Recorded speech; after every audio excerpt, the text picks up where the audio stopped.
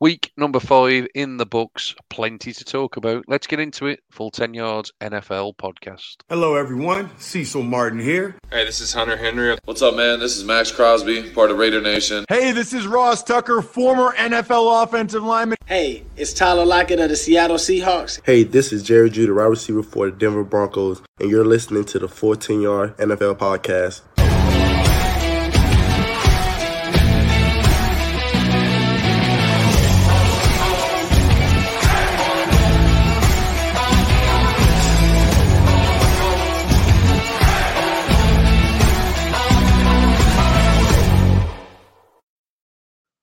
Yes, week 5. I think we can now officially say we are a quarter of the way through the season after that funny sort of week 4, week 5 paradox that we entered last week.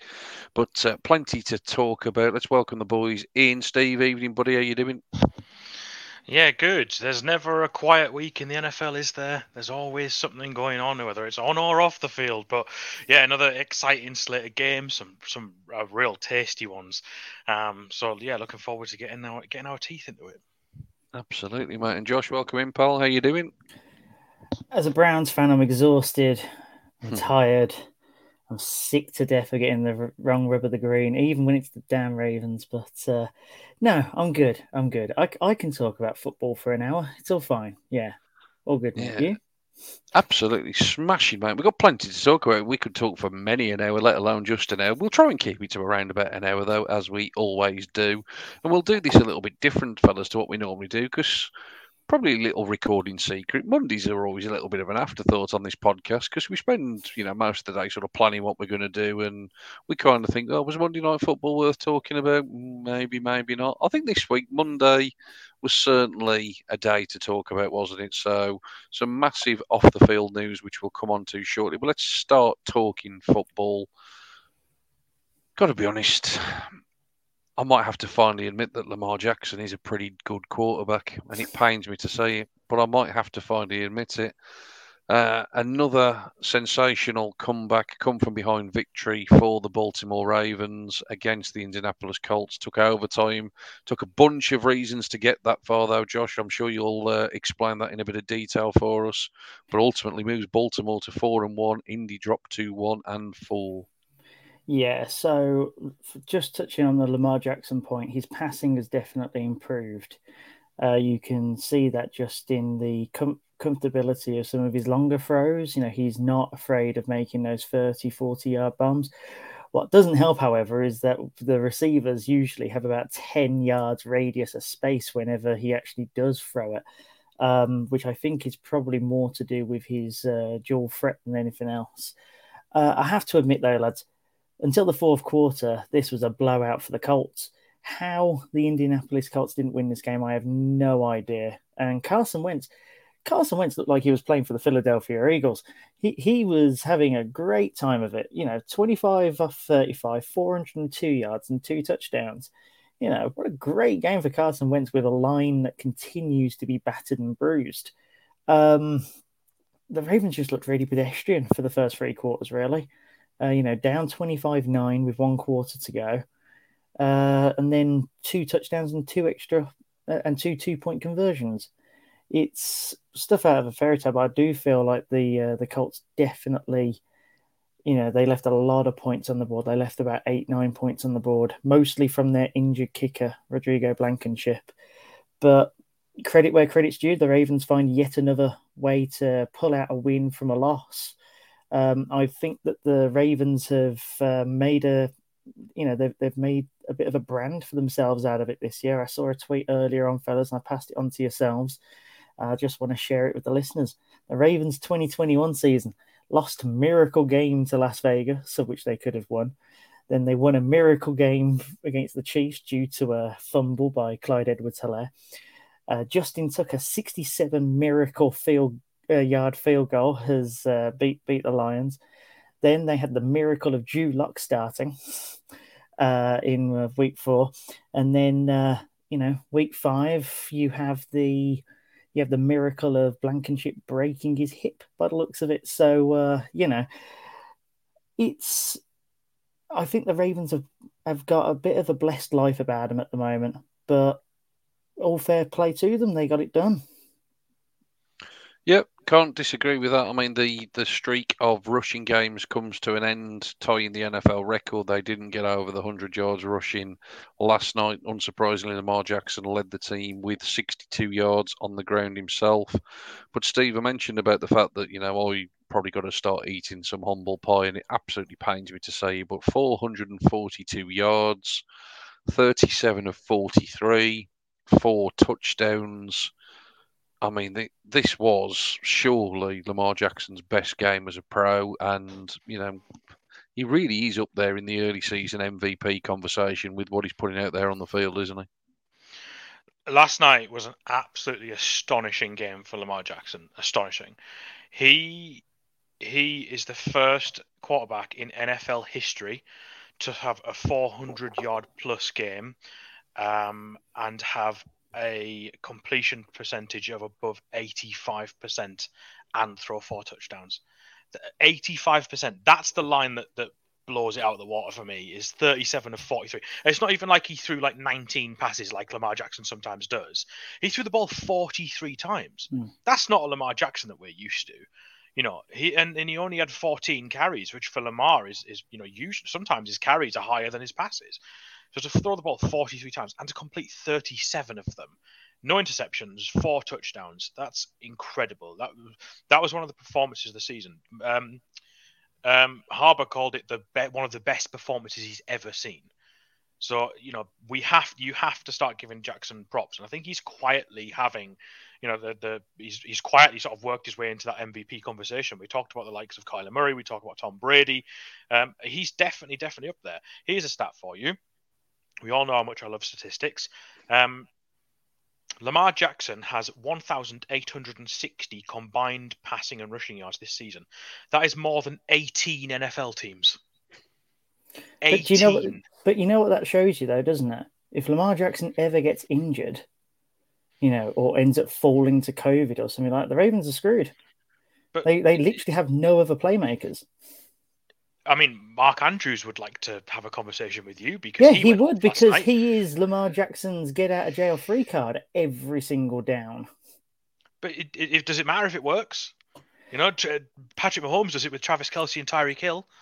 Oh, but one and the other. You see, this is the thing with Lamar Jackson, and I've been hearing the MVP talk all day, and I have to admit, it's already a little tired.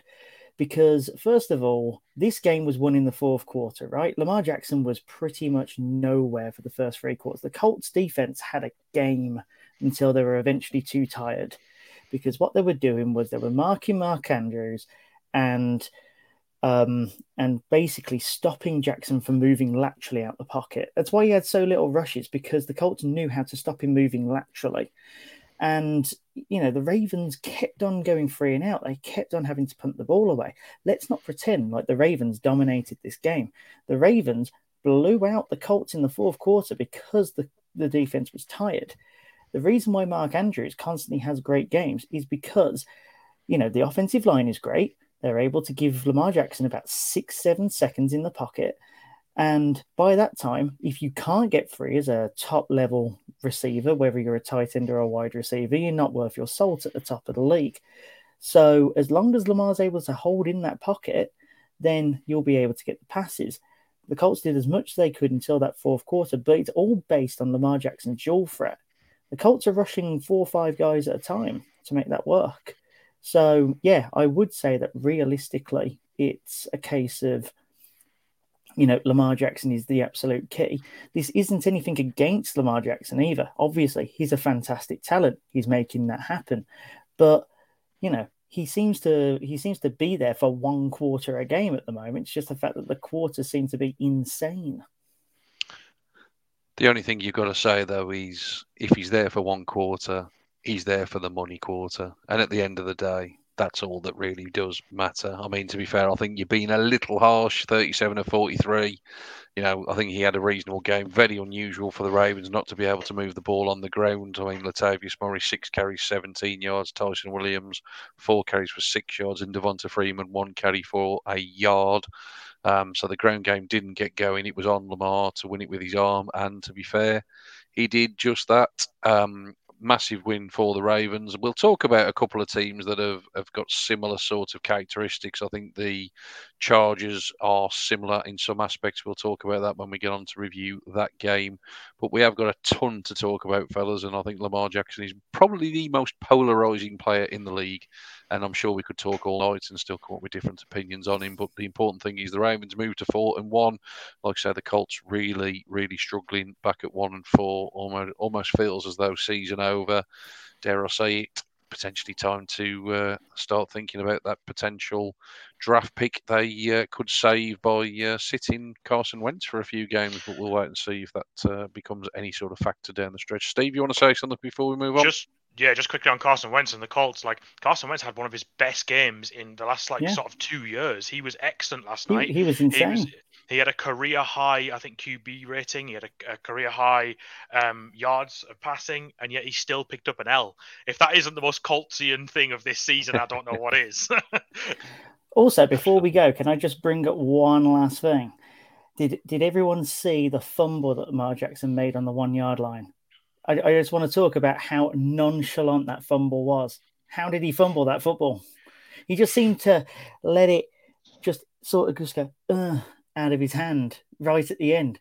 Just hold on to the ball, Lamar. Just hold on to the ball and you've got points. To tell you what, this podcast feels strange for me to be the person defending Lamar Jackson. So we really have come full circle. But are you defending him with that fumble? Like, did you see that fumble? Yeah, ball security. You can never defend that. So you make a valid point there, but I certainly think that Lamar can take a huge amount of credit for the Ravens' record and certainly for the win last night. Of course, he can. This isn't mocking that at all. This is saying that you still sound a little bitter to me, Josh. We'll leave it there. Let's move on. It's been a long weekend. Let's move on. Let's move on to a man that's had a worse weekend than you, and let's talk about the news that broke on Monday. Well, it started to break on Friday, didn't it? And it sort of developed over the course of the weekend into the news that we all woke up to this morning. Jon Gruden, 3.5 years nearly into his 10-year contract with the Raiders. He's no longer the coach of the Raiders due to historical emails surfacing. Obviously, lots and lots to sort of unpack in terms of this. I asked our resident Raiders fan within the Full 10 Yards family for her view on this. So, Zoe, I know you'll probably be listening at some point. Couldn't join us, unfortunately, to actually talk about it in person. But I just want to share this from the view of a Raiders fan. So, to quote Zoe's words, the Gruden situation is one that brings a lot of emotions to me. I'm hurt, I'm shocked, angry, upset, confused, and above all else, I'm extremely disappointed. The Raiders organisation stands for inclusion and diversity. We've been fortunate enough to home an incredibly diverse group of talent. We had the first ever Super Bowl winning coach from a minority background, the first black head coach, the first black quarterback, the first female CEO, and now in 2021, we have the first openly gay active player in the NFL. As a Raiders fan, this is what fills me with pride. But saying this, it seems that none of these groups were an exception to Gruden's derogatory views. It saddens me to think of what Al Davis would make of the situation. To us, Gruden was a bravado. He played a character, which proves that behind closed doors, people in power speak and act differently. It's easy for everyone on the outside to make a comment or have an opinion, but I really want to hear from the likes of Kyle Nassib and all of the Raiders from minority backgrounds. I believe, football aside, the Raiders organisation is one of the most socially advanced and driven within the entire NFL. I believe the way in which Mark Davis and the Raiders handled this was adequate, and all I can do is hope that we bounce back. Politics and opinions aside, this is an extremely tough situation for the Raiders. Derek Carr will now move on to another head coach. He's had 5 since joining the Raiders in 2014 and has only made the playoff once. Worth noting that was with Jack Del Rio in what was his second season.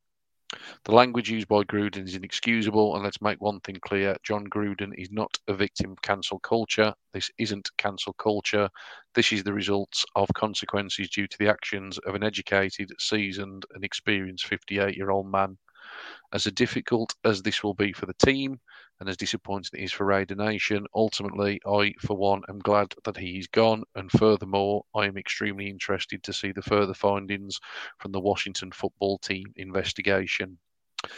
Lots to unpack, as I said earlier, from not just that statement from Zoe, but from the actual sort of news itself. And I think the important thing as well, fellas, is what Zoe finishes with there. Let's not forget, this stems from an investigation into the happenings at the Washington football team. I don't think we've heard anywhere near the last of this, and I think this could become a really, really ugly situation for the league. Let's not speculate on that. It will come out when it comes out, and I'm sure there will be other things that come out. But Steve, your reaction first and foremost to the Jon Gruden news and subsequent resignation. I think, first of all, just say that Zoe's put it incredibly eloquently there. I think that's sort of hits the nail directly on the head. You read some of the things that he said that have come out in some of the emails that have been acquired by, I think it was the New York Times, and it is disgusting, like frankly, absolutely disgusting.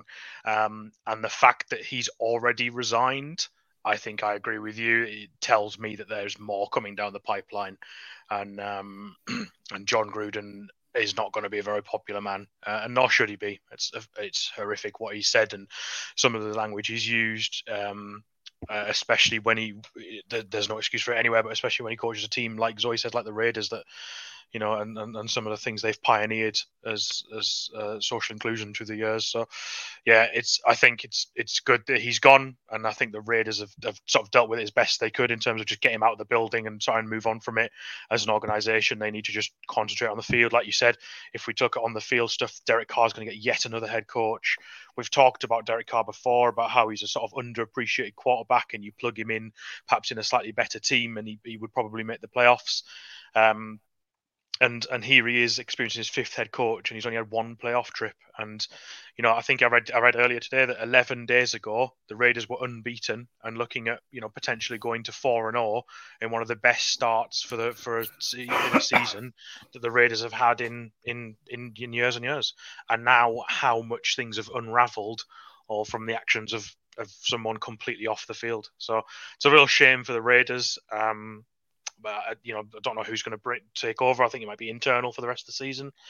But yeah, let's just hope they can bounce back, and let's hope that the football does the talking, and they can move on from it. Yeah, absolutely. I mean, let's quickly touch on it at this point. The game on Sunday, they lost 20 points to 9 to the Chicago Bears. I think the Bears' defense is pretty good. I think they've sort of kept the Bears competitive in most games this season. But that Raiders offense that, exploded the first few weeks, nowhere near firing at that level. It was obviously going to continue to be a distraction. So it's absolutely the right thing. Josh, your reaction to it?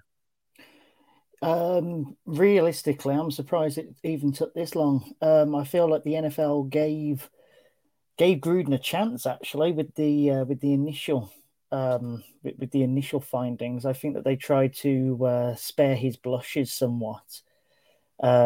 Just coming out with the one thing 10 years ago, which I think people are, especially critics of the move, are definitely clinging on to, saying, it was something that happened 10 years ago. It was an isolated incident, of which, it gave Gruden the chance to walk away then, of which, it went steadfast. And then the league went, well, okay, then if you want to take that stance, here's a load more. And, like Zoe says, the Raiders are an organization that, if you were to pick an organization in the National Football League that you do not tarnish with this kind of brush, it would be the Raiders, just based on their history and the fact that they were really proud of that, diverse history as well.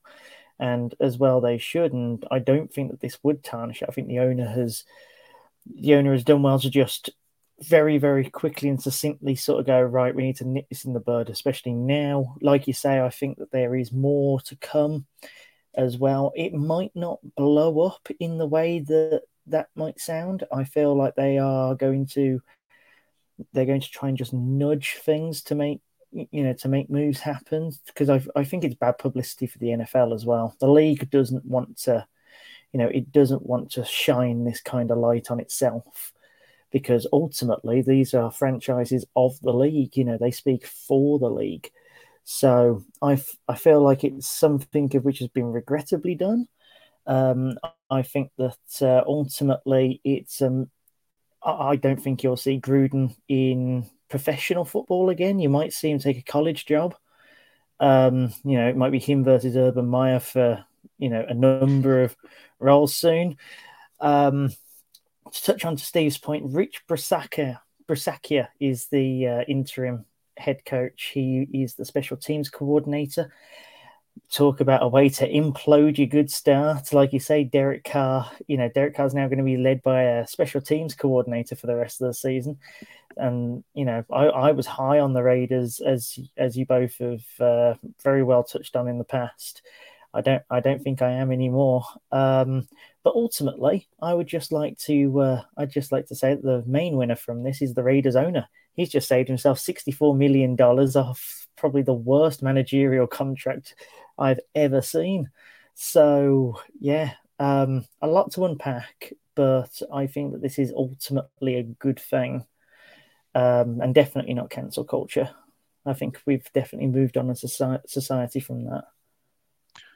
Yeah, no, absolutely. And I think, anyone clinging to this, it was 10 years ago argument. 10 years ago, he was still very much a grown man. There is a danger with some of the stuff that's come out. And we've seen examples in different sports where, people tweeted something out when they were, 10 or 11 and now they're 20, they're regretting it. That's one thing. You still can't really excuse it, but it's at least a little understandable.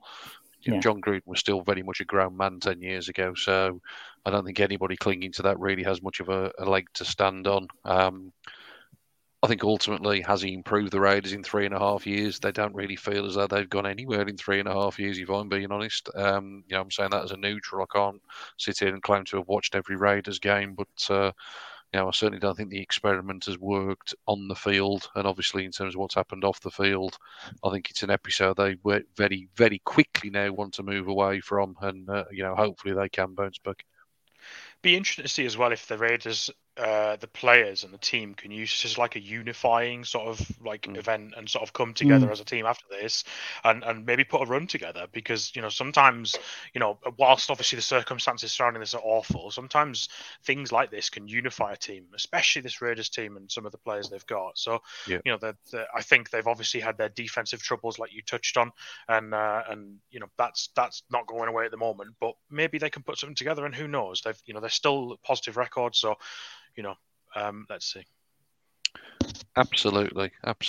Let's go back then, fellas, talking football. Let's keep going back chronologically in terms of the events of the weekend. Let's go for Sunday night football. It rounded off what was the longest day of NFL action in 50 years, as it stretched over 15 hours with the weather delay. Buffalo absolutely battered the Chiefs. Is it time to start worrying about the Chiefs, Josh? I wouldn't say worry. I'm not exactly worried yet. I do think, however, they are on the outside looking in of the power teams, of the main core of AFC Super Bowl contenders now, because it's something which I alluded to last week, much to the chagrin of one of our contributors, Liam, who very succinctly in his Go for Two podcast called me out, saying that I had no right to say that Patrick Mahomes doesn't perform in the big games and that I didn't give their defense enough credit. Well, Patrick Mahomes has 6 interceptions in the first 5 weeks of the season. Just to give everyone a heads up, he had 6 all season last year and 5 the year before that. So there are cracks in the offense. I think people are starting to work out the Chiefs. They're starting to work out the Chiefs a little bit on offense. There's a bit of bad luck as well. But realistically, this is about the defense. Daniel Sorensen, I mean, has he fallen off a cliff in the last 3-4 weeks? He 2 blown coverages from him alone led to 2 of Buffalo's touchdowns, and realistically, that could probably have been the difference. The ball handling's not great; they just don't seem in sync.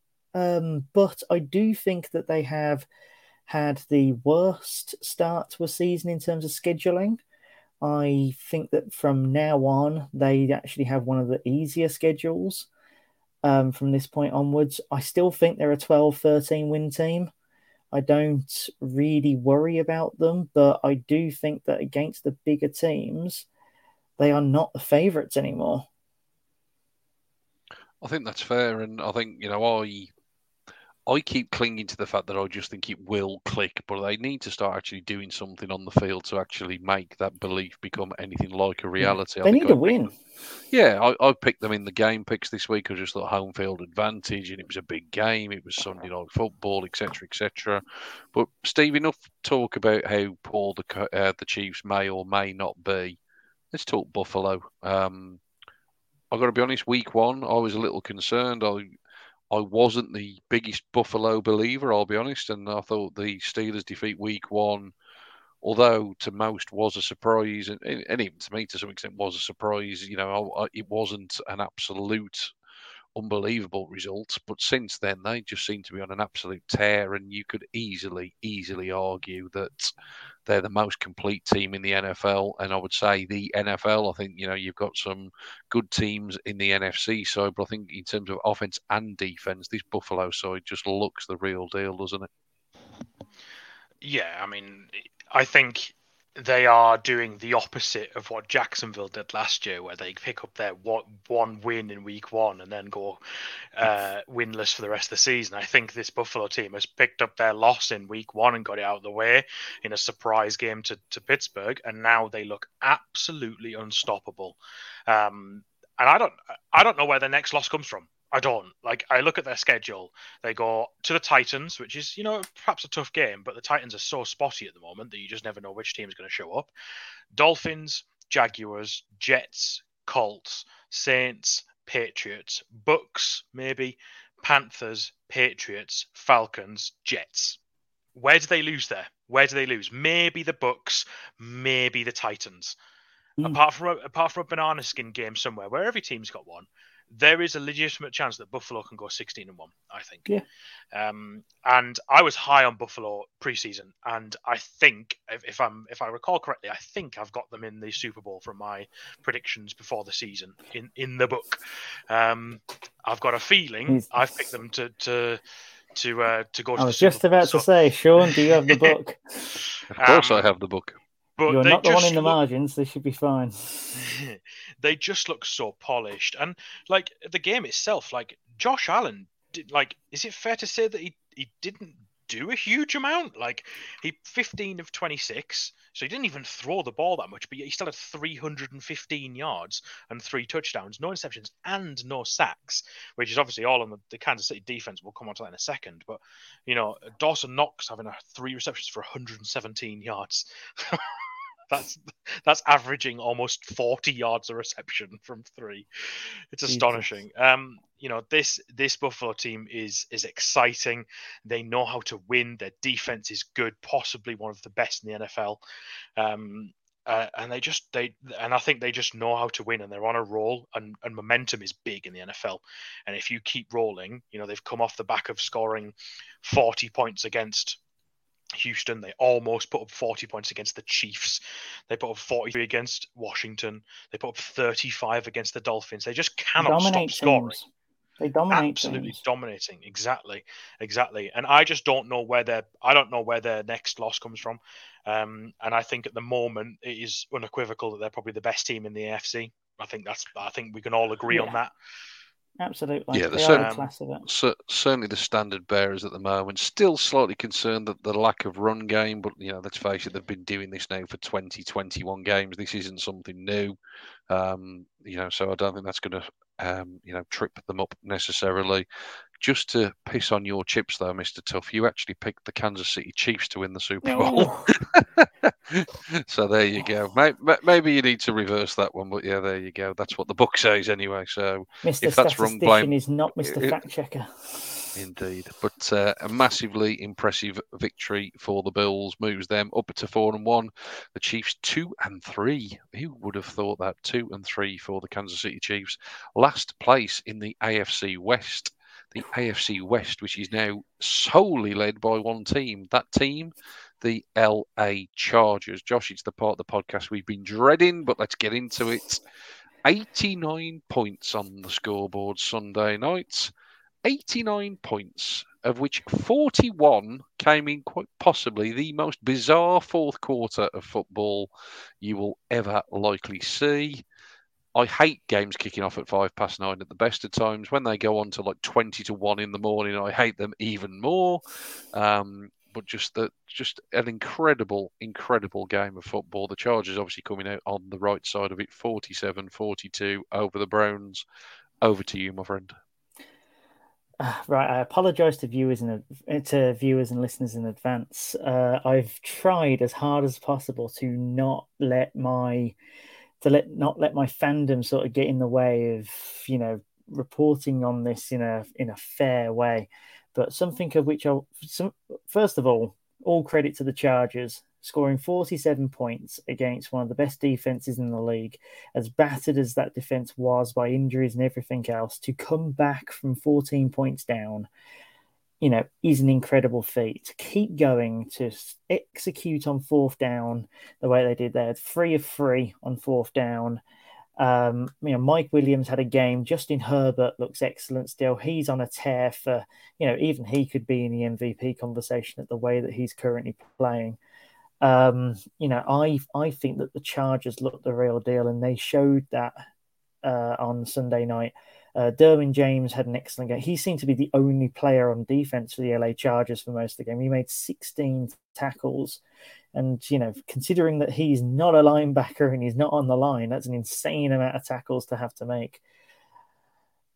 But, don't kill me for being a homer here, but if the Browns had even 10% of the luck of the draw when it came to injuries, when it came to calls on the field, even a case of the drops, they'd have won this game comfortably by 2 or 3 scores.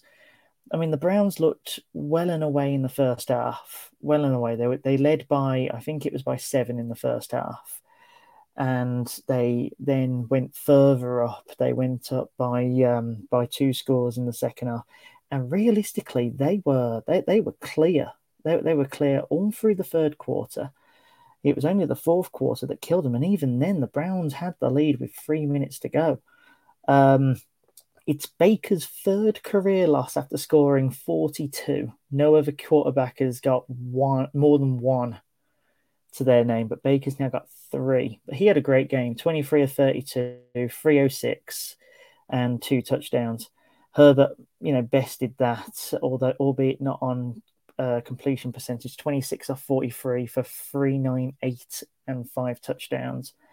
It was all about the Browns' rushing attack, I thought. Chubb again had a great game, 161 yards.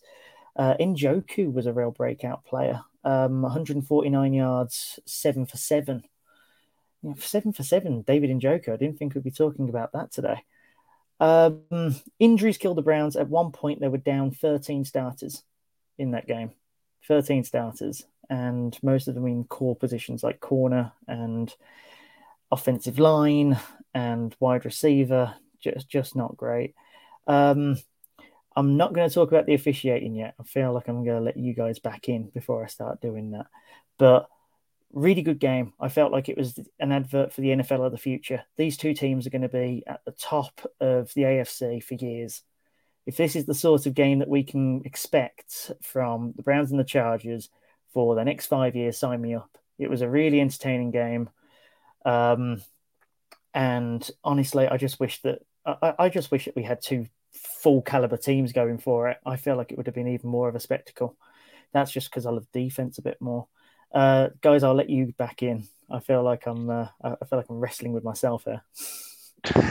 You've been quite well contained, mate. You've done a good job there. You've done a good job. Steve, I'll let you come out as the neutral. So I actually watched this game. A good friend of mine's a Browns fan, and he came over, and so I watched this game in full.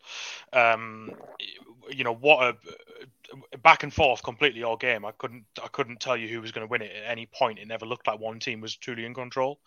I think some takeaways from my perspective as a neutral. This Cleveland defense is you never know which one's going to show up. I get that the Chargers are a good side, and I get that this is Justin Herbert, and he's tearing teams apart left, right, and center all season, but for the performances that they had over the last couple of weeks, when when you guys were saying that they're sort of back, so to speak, and this Cleveland defense is finally showing up, in this week they just didn't. They just did not at all. And the fact that in the fourth quarter they had to pull Austin Eckler across the line so that they could let him score and then get the ball back with more Best player time. of the game. Best player of the game. Says more about what the situation of the game was, and I think when you look at Baker, and I think Baker had a good game. I'm not slating him, but what is evident is when you look at that final drive, and obviously I'm not going to judge him based on his final drive, but just looking at that final drive, in his 3 throws that he had before they went 4 and out and the game ended, he targeted, I think, Njoku, Peoples-Jones, and Rashard Higgins. When you look at other quarterbacks when they're in that situation, your Tom Brady's, your Aaron Rodgers will go to Devontae Adams every single time, and Devontae Adams will make a play. Tom Brady will go to Rob Gronkowski, and Gronkowski will make a play. Cleveland doesn't have that player, and I think Odell Beckham Jr., granted he's only been back a couple of games, and he's going to take some time to get over an ACL. He looks a shadow of the player that he was at the moment. It's just not there. And I worry about Cleveland's receivers, because with Landry out, I don't know how long he's out for, but with Landry out, this is echoing of a bit of a sort of Baltimore situation. There's going to be a lot of play going through the tight ends, and you might have one receiver a game that might put up sort of 60, 70, maybe 80 yards, but it doesn't look like there's that threat on the receiving side of things that can win Cleveland games. And this is the point I've made before, and I don't want to hammer it home when you've just come off a tough loss, but this is the point I've made before, where I've compared Baker to the likes of say Pat Mahomes. Now I know Pat Mahomes is probably the best quarterback in the game, but Pat Mahomes has the ability to lead his team down the field and win a game like this, and I just didn't see that from Baker in the fourth. I just didn't see that. And I'm not saying that Baker's a bad quarterback. I'm not saying that he's awful. I think he's a good quarterback, and I think he's done a lot for that franchise. And as a lot of people were pointing out, people were slating Baker at the end of the game. Absolutely not his fault. He didn't make some of these play calls. He wasn't the defense. He wasn't responsible for any of that. Do Browns fans really want to go back to the generation that they've just come out of? No, of course not. But that's where his ceiling is, and I think that's where his ceiling is. And this defense has got to play better if he wants to win them games. Like you said, he can't be scoring 42 points and not winning the game. Yeah, 42 points wins near enough every week, doesn't it? So I think there's the brilliant stat going round, the first team to score as many points as they did and as many yards, and I think it's the first time in 464 games that a team's put that kind of numbers up and not won. So I think 4-6-4-1. Yeah, anybody blaming Baker Mayfield, he's out of their mind, quite frankly. We're not going to touch on it for too long because of time constraints, but I just think that it is a real, real shame. And even Lee, our resident Chargers fan, will agree with me on this, that one of the worst officiating calls that I have ever seen had such an impact on the game. A fourth down, Baker Mayfield, Justin Herbert pressured, threw up a prayer. The ball wasn't there to be made. He threw up a prayer. Mike Williams of the Chargers all over the Browns cornerback AJ Green, and somehow defensive pass interference called led to a 33-yard penalty, which ultimately the Chargers convert to a touchdown. If the 33 yards don't get added, don't forget the Browns take over in Chargers territory to potentially go up 2 scores at that point. It was an awful, awful call. And even the last play, to give Baker Mayfield some credit, the Hail Mary is bang on target. It is absolutely on the money. It's basically going to fall 2 yards into the end zone. He's got 2 receivers in the area, and David Njoku just gets tackled to the floor 2 yards from the end zone. Obviously a difficult play to officiate. I don't want to come across as somebody that's bemoaning this loss on the officials. Cleveland, despite all of this, had plenty of chances to put the game away, and they didn't. And I'm Baker Mayfield's biggest fan. Until he gets one of these wins, he's going to get that criticism. I think some of it is way, way, way, way over the top. Do not get me wrong. I am not defending the level of criticism and some of the harshness of the criticism. But the only way he's going to shut people up is, as you say, when he's got the ball in his hand with 1.5 minutes left, he's driving his team up the field and getting a win. Plenty of things for Cleveland to work on. as Josh said, I think these two teams are going to be here for a long time to come, and we'll touch on it when we get to the game ball section. Brandon Staley, my good Lord, does he have the biggest set of bollocks in the NFL? What a head coaching display that was. When we talk about 3 from 3 on 4th down, we're not talking 4th and inches. I think one of the plays was 4th and 13 in his own end, and he still went for it and converted it. So incredible. The Chargers must be so excited with what they've had there after the conservativeness of Anthony Lynn in the 3 years before to all of a sudden go to Brandon Staley. They must be thrilled. Any final thoughts on that game, fellas? We're going to move into the speed section of the podcast to get through the other games. I mean, it was certainly the game of the week. I know you might accuse us of being homers on this podcast talking about the Browns again, but come on, there was 89 points on the board. We were only going to talk about that game. Steve, anything you want to close on that before we move on? I think quickly, I would just say on the Chargers, I didn't really discuss them too much. I think the Chargers are going to win the AFC West. I think they look absolutely unstoppable right now. They should be 5-0. It sort of irritates me that they're not. But they just look, and they're one of those teams that you look forward to watching. Like, they're such a good football team. Like that aggressiveness on 4th down, I love that.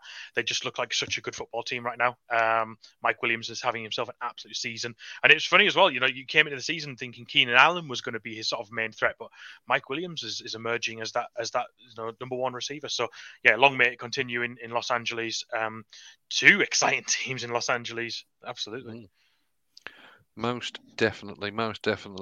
Just on that, Josh, you mentioned Baltimore earlier and a bit of a miracle season in terms of the way their games have gone.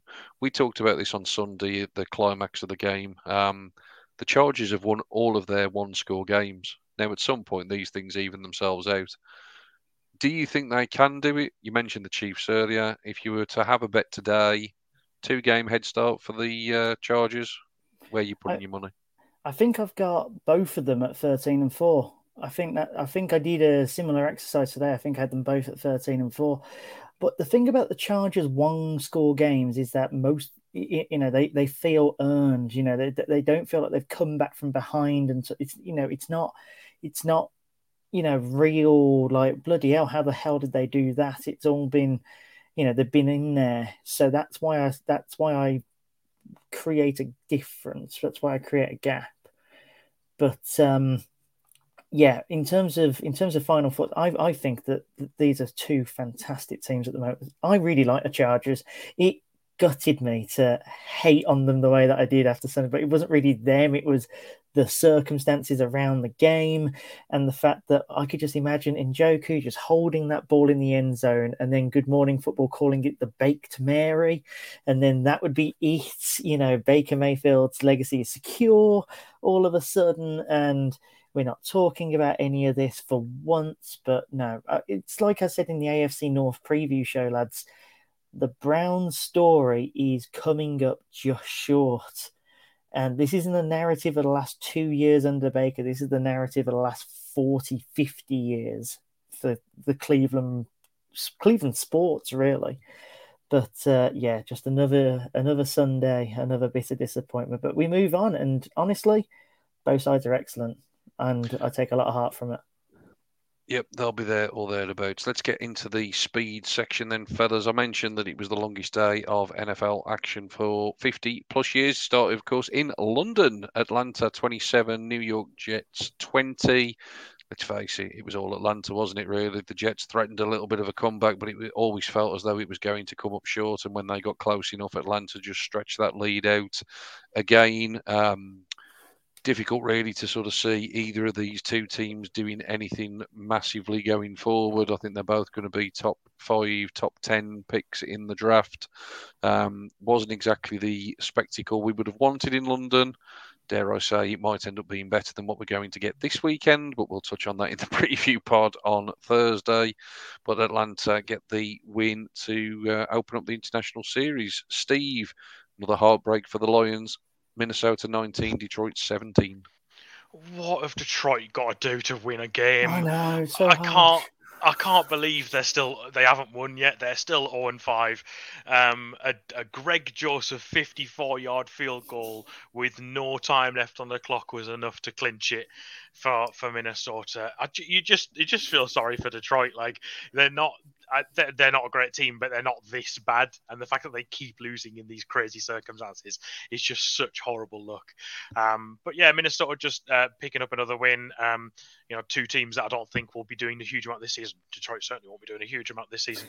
And it does make you wonder about the future of Jared Goff as well. He's just a 1-year rental because they got 2 first-rounders to go along with him in the trade. So, I don't really see Minnesota doing too much this season, but they'll keep around the sort of 500 mark.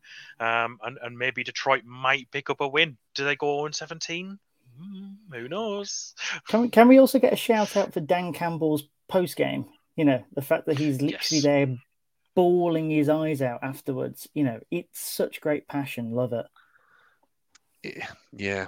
I think he needs to temper that slightly, I've got to be honest. But yeah, I know where you're coming from. He wears his heart on his sleeve. Yeah, look, let's not get into it in great depth. This is the speed part of the podcast. You could argue if they hadn't have gone for the 2-point conversion, the Vikings would have essentially took a knee. We could have gone to overtime, and who knows what might have happened. But then again, going into the lead with 37 seconds left, you've really got to trust your defense to close the game out. So all ifs, buts, and maybes. Let's move on to the next one. New Orleans 33, Washington 22. Josh, is there a week going to go by that Washington don't give up 30 plus on defense? Maybe, maybe not. But I tell you what, this was another one where, in fact, the question I want to ask is what version of the Saints is the real Saints? Because once again, they led at the half and they just didn't let it go. The main problem for Washington is the fact that, this was an even game, apart from the scoreline. Both had around 370 yards, both had 2 turnovers, both got 2 sacks. Winston's arm, once again, coming out saving, that Callaway 49-yard touchdown was excellent. And here's probably the main reason as to why New Orleans was able to get that gap. Blake Gilkin, their punter, the New Orleans Saints punter, became the first punter to have 3 punts downed inside the 5-yard line. So, it's all about field position. This was one of those games that was decided by field position of all things. It was one of the stranger ones to watch, and Washington probably didn't deserve to lose by 11, but they did, and their defense still has a lot of holes, mainly on passing downs. Sean, your next one is the Houston Texans came up close. Speaking of bad teams coming close, a 3-point loss, 25-22 to the New England Patriots. Yeah, Patriots absolutely squeaked one here, didn't they? Davis Mills was brilliant for 3 quarters. If you look at the box score and you look at his final stat line, it was 21 of 29, 312 yards, 3 touchdowns, a rating of 141.7.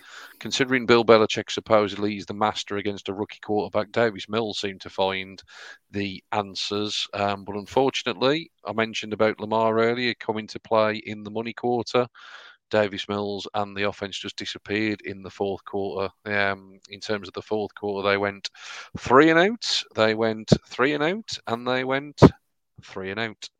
And unfortunately, when the game was there to be iced and to be put away, they didn't get the job done. The Patriots ultimately came back from 22 points to 9 down to score those 16 points unanswered, including 10 in the fourth quarter, which ultimately was enough to get the game won. The Patriots want to forget about it as quickly as possible. But Houston, I've got to be honest, they've been a little bit more competitive than we all gave them credit for. The last 2 weeks, they kind of had slipped to where we all thought they would be. I don't know if this game sort of was enough to sort of convince us that Houston maybe are still more competitive, or maybe just New England aren't as good as what we thought they might be. Maybe they can't cope with all that transition that they've gone through on the team. Steve, let's move to you. A team that didn't go through any transition, brought all their players back, and boy, was it clicking on Sunday. Tampa Bay 45, Miami 17. Yeah, Tom Brady put on another absolute clinic on how to be a quarterback in the NFL. 30 of 41, 411 yards, averaging 10 yards a pass, which is impressive in itself. 5 touchdowns. with a QBR of 80.6 and a 444 passer rating. Yeah, put an absolute clean. Antonio Brown rolling back the years as well with 124 yards, 7 receptions, 2 touchdowns with a 62-yard long attempt. So, rolling back the years there. This Tampa Bay team is just slowly reaffirming itself again as one of the best in the league. They had that early blip. And a lot of people were starting to question their defense, and I think it still does have its holes. Like this Dolphins team managed to put up 17 points against them with Jacoby Brissett under center, who didn't have the worst game ever.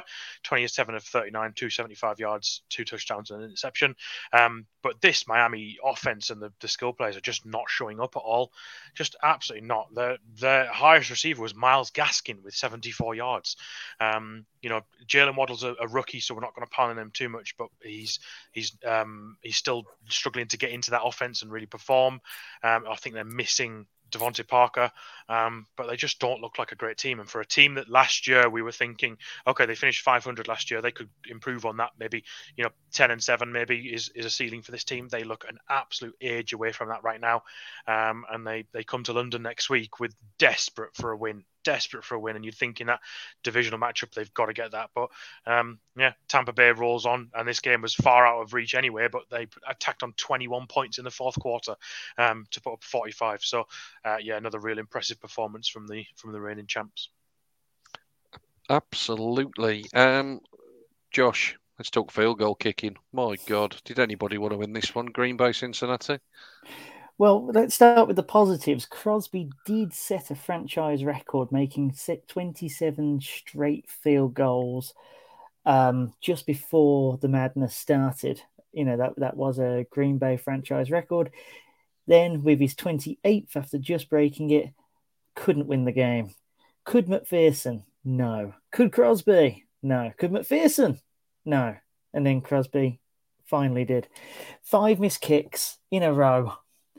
2 minutes to go in overtime, and the win could have been anybody's. I actually think that this was one that Green Bay should have had in the bag. I think that Cincinnati did really well to get it to overtime. And obviously a bit of luck as well with Crosby. There must have been some wind swirling around in Paul Brown Stadium. Both kickers, if you listen to their little interaction afterwards, they were as surprised as anyone they didn't go through the uprights. But both teams aired it out rather confidently. Davante Adams had a career best 206 receiving yards. Chase made 159 receiving yards. I think that Burrow's interceptions came at rather back-breaking moments, of which swung the game more in Green Bay's direction, gave them a bit of momentum, especially in overtime. You can't turn the ball over like that in overtime. Even though I don't think that one particularly ruined the moment for them. I think that was a little later on. But Green Bay roll on. Cincinnati can take a lot of heart out of it. Sean, speaking of AFC North, the Pittsburgh Steelers got a much-needed win at home to the Denver Broncos, 27-19. Your thoughts? I think the Steelers got up in this game early, and to be fair, it never ever really felt as though they were going to give it away, despite Denver making it interesting down the stretch. Just give a shout out to one of our new listeners, Mark, who I know is a Steelers fan, so thanks for joining us, Mark. I think just from a sort of game perspective, it felt as though Teddy Bridgewater and this offense just took that first half to essentially get warmed up. I think it was almost a sort of late in the week decision that Teddy was going to play, and it felt like there hadn't been a lot of practice, to be honest. Once it actually got going and he aired it out, like I say, down the stretch it became interesting. Cortland Sutton with another nice day receiving 120 yards off 7 catches. Tim Patrick 89 off 7 as well. And I've got to say, fellas, Javonte Williams, boy, does that boy run hard. He always seems to have defenders on his back. But talking of runners, career day for Najee Harris, 122 yards, the Steelers' first 100-yard rusher since forever, it feels like. I think, to be precise, it was October of last season. So I think it was a 17-game stretch. They hadn't had a 100-yard runner, which is strange for them. But that sequence is broken. Chase Claypool was a big difference maker. 130 receiving yards from 5 catches. not too sure what to really make of either of these teams, to be honest. I think Denver were disappointing defensively as much as they had their offensive struggles, and I'm still not massively convinced that that the Steelers are going to win tons of games with Big Ben, although he was efficient. And I think if that's the game plan, he attempted 25 passes on Sunday. That's got to be the way, hasn't it? If he's throwing 55, Absolutely. They're going to lose more. So certainly more Pittsburgh-esque, and they move, like you say, to 2 and 3. Let's keep it rolling. Steve, what a nice little victory for your boys. 21-18 over the Carolina Panthers. Yeah, a bit of a surprising one for Philadelphia. In the first half, they looked like they weren't interested and nothing was working and they didn't seem to get anything moving. And then they sort of came alive in the second half. It was a game of two halves, so to speak. Jalen Hurts had 2 rushing touchdowns himself. Didn't really get a huge amount going in the air until the end. They're still struggling with this rushing game and how to incorporate Miles Sanders. I'm sure it will come. But I think Carolina lost this game. Sam Darnold, 3 interceptions, 1 touchdown, and 18.4 QBR. He really struggled. And Sam Darnold looked very much like the New York Jets Sam Darnold rather than the new 2021 Carolina Panthers Sam Darnold. So, yeah, good win for Philadelphia. Sets up an interesting end towards the season as their schedule gets easier in the second half of the season. Absolutely, mate. Josh, let's go. Tennessee, Jacksonville. Tennessee looked comfortable. Going up early, didn't really look back. Derrick Henry was the key component here. It was his 5th career game with 130 or more rushing yards and 3 rushing touchdowns. Tannehill was fine, 14 off 22 for 197 and a TD as well. But here's the thing, though. Jacksonville actually outgained the Titans by 100 yards. I just think it was more of a case of the Titans were more efficient. And I think that this is going to be something with the Titans for the rest of the season. It's going to be a case of, can they be efficient with the run? If not, can Tannehill do enough? And will their defense bail them out if neither are an option? They're a very sort of half and half team at the moment. And Jacksonville, I think they're just looking for life. They're just looking for something. They're just looking for their coach to get on a plane with them. They're just anything. Sure. Sounds about right. Speaking of coaches and turmoil, the Las Vegas Raiders with a shock loss at the time to the Chicago Bears, 20-9. Yeah, touched on it briefly earlier. Won't go into much more detail. I think, like you say, hindsight, you can obviously see why the performance felt a bit flat. I do think this Bears defense, though, is decent. It's all going to be about can they develop Justin Fields throughout the course of the season. Offensively, the Bears certainly nothing to write home about. Fields 111 yards passing. They actually rushed the ball 37 times against 21 passes. So it's clear that there's still a lot of work to be done in terms of the passing game. But like I said, I think this is more about the Raiders and the off-field disruptions as much as anything else. Chicago moves up to 3-2, and the Raiders back to 3-2 after a promising start.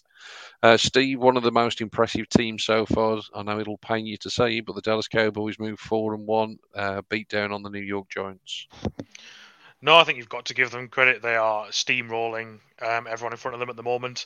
They are 3-0 at home. Another impressive performance, 40-plus points again. Dak Prescott is clicking with every one of his weapons. Another really good rushing performance as well. This Elliott Pollard 1-2 punch looks unstoppable in Dallas at the moment. And Mike McCarthy's really got them working. So just another really impressive performance against, I think, a really weak Giants team. Although I will give some sympathy to the Giants this week. Their injuries absolutely killed them. First, Daniel Jones went down, and Mike Glennon had to come into the game. I think even Mike Glennon was wondering why Mike Glennon was in the game. So he had to come in, and then Saquon Barkley goes down with an ankle injury, and it's about this. I remember seeing a picture of it on the night. It was about the size of a snooker ball. That was not very nice. And I think they lost a couple of other players as well. But I will give a big shout out to one of the most moronic things that ever happens in football, which is Kadarius Toney getting ejected for throwing a punch at a man with a helmet on. He's wearing a helmet, Kadarius. He's wearing a helmet. Why are you punching him, you absolute moron?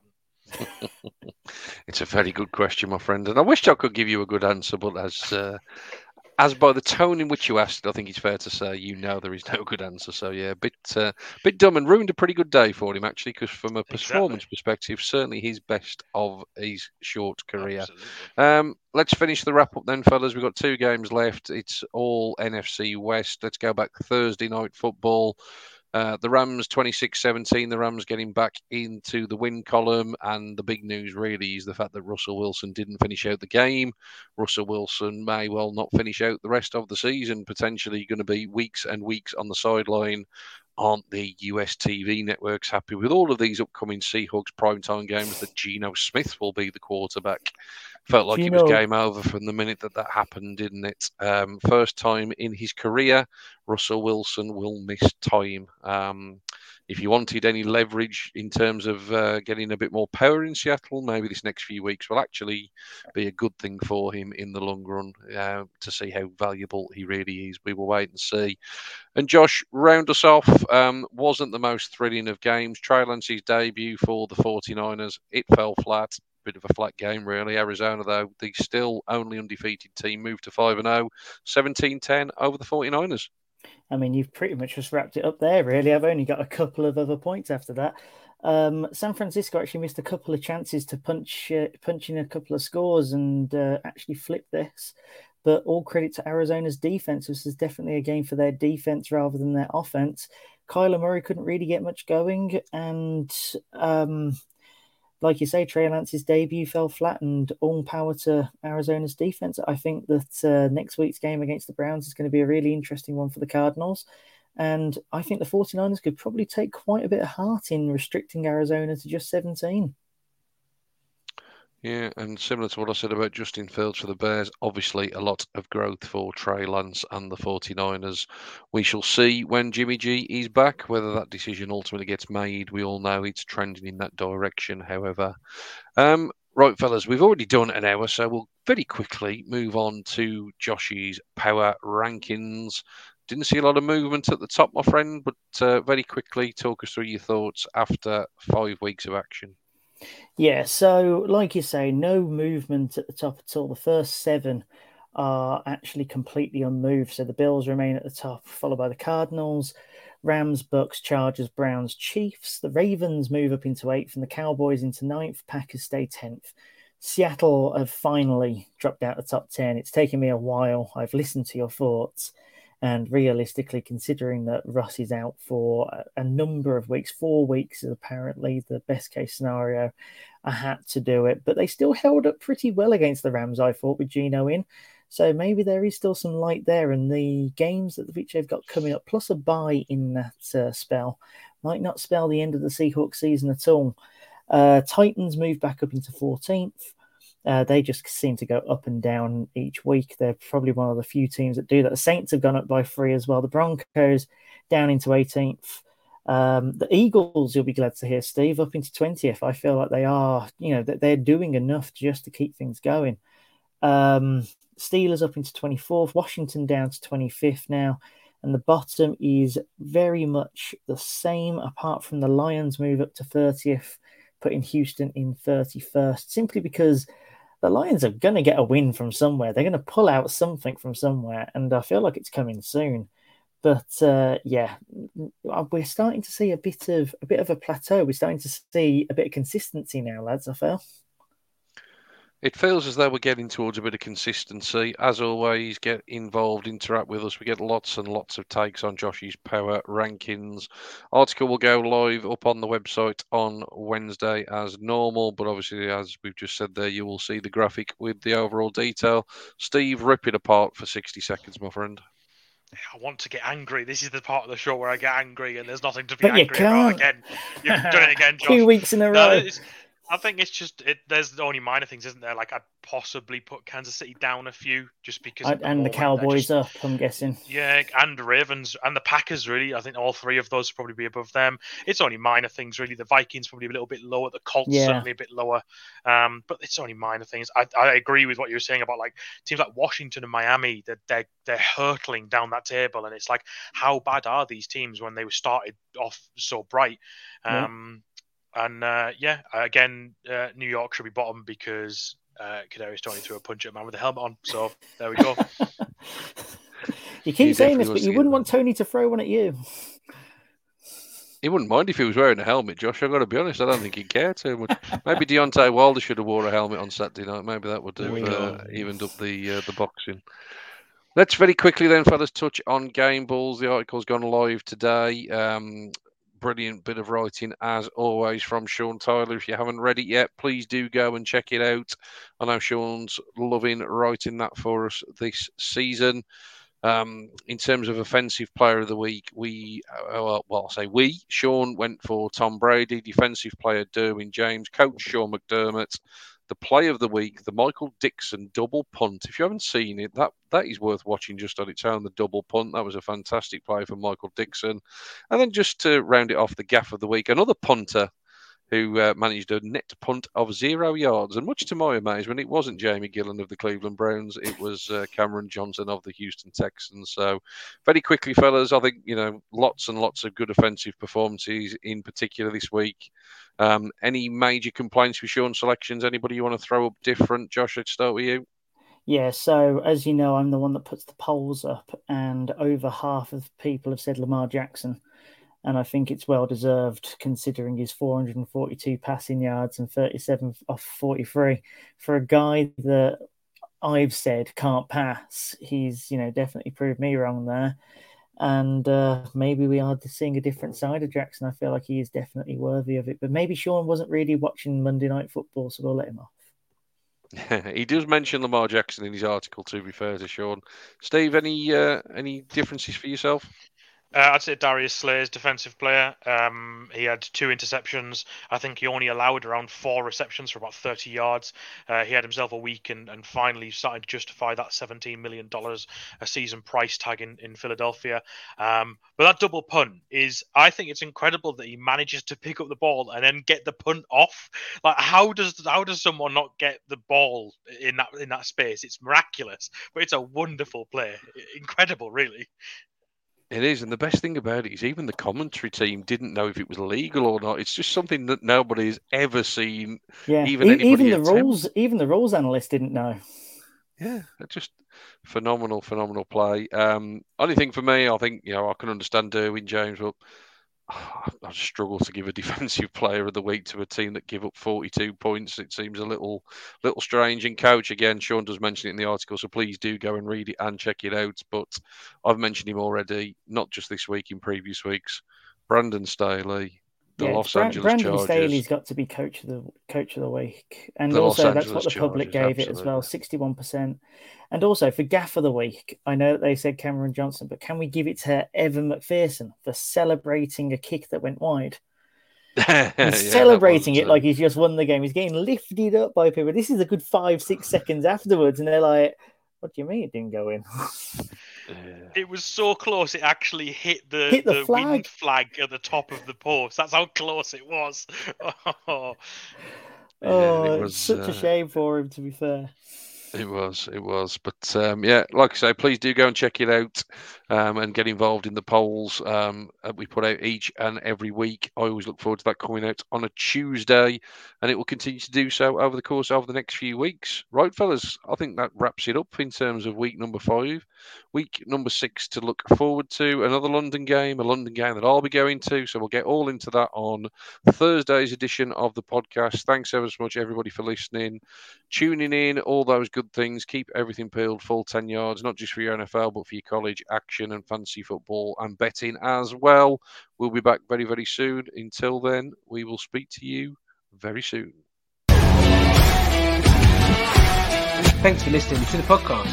Don't forget to find us on all our social channels, Twitter, Instagram, Facebook, TikTok and YouTube. Head over to our website, full10yards.com, where you can find out more information about why we are #4TheGame.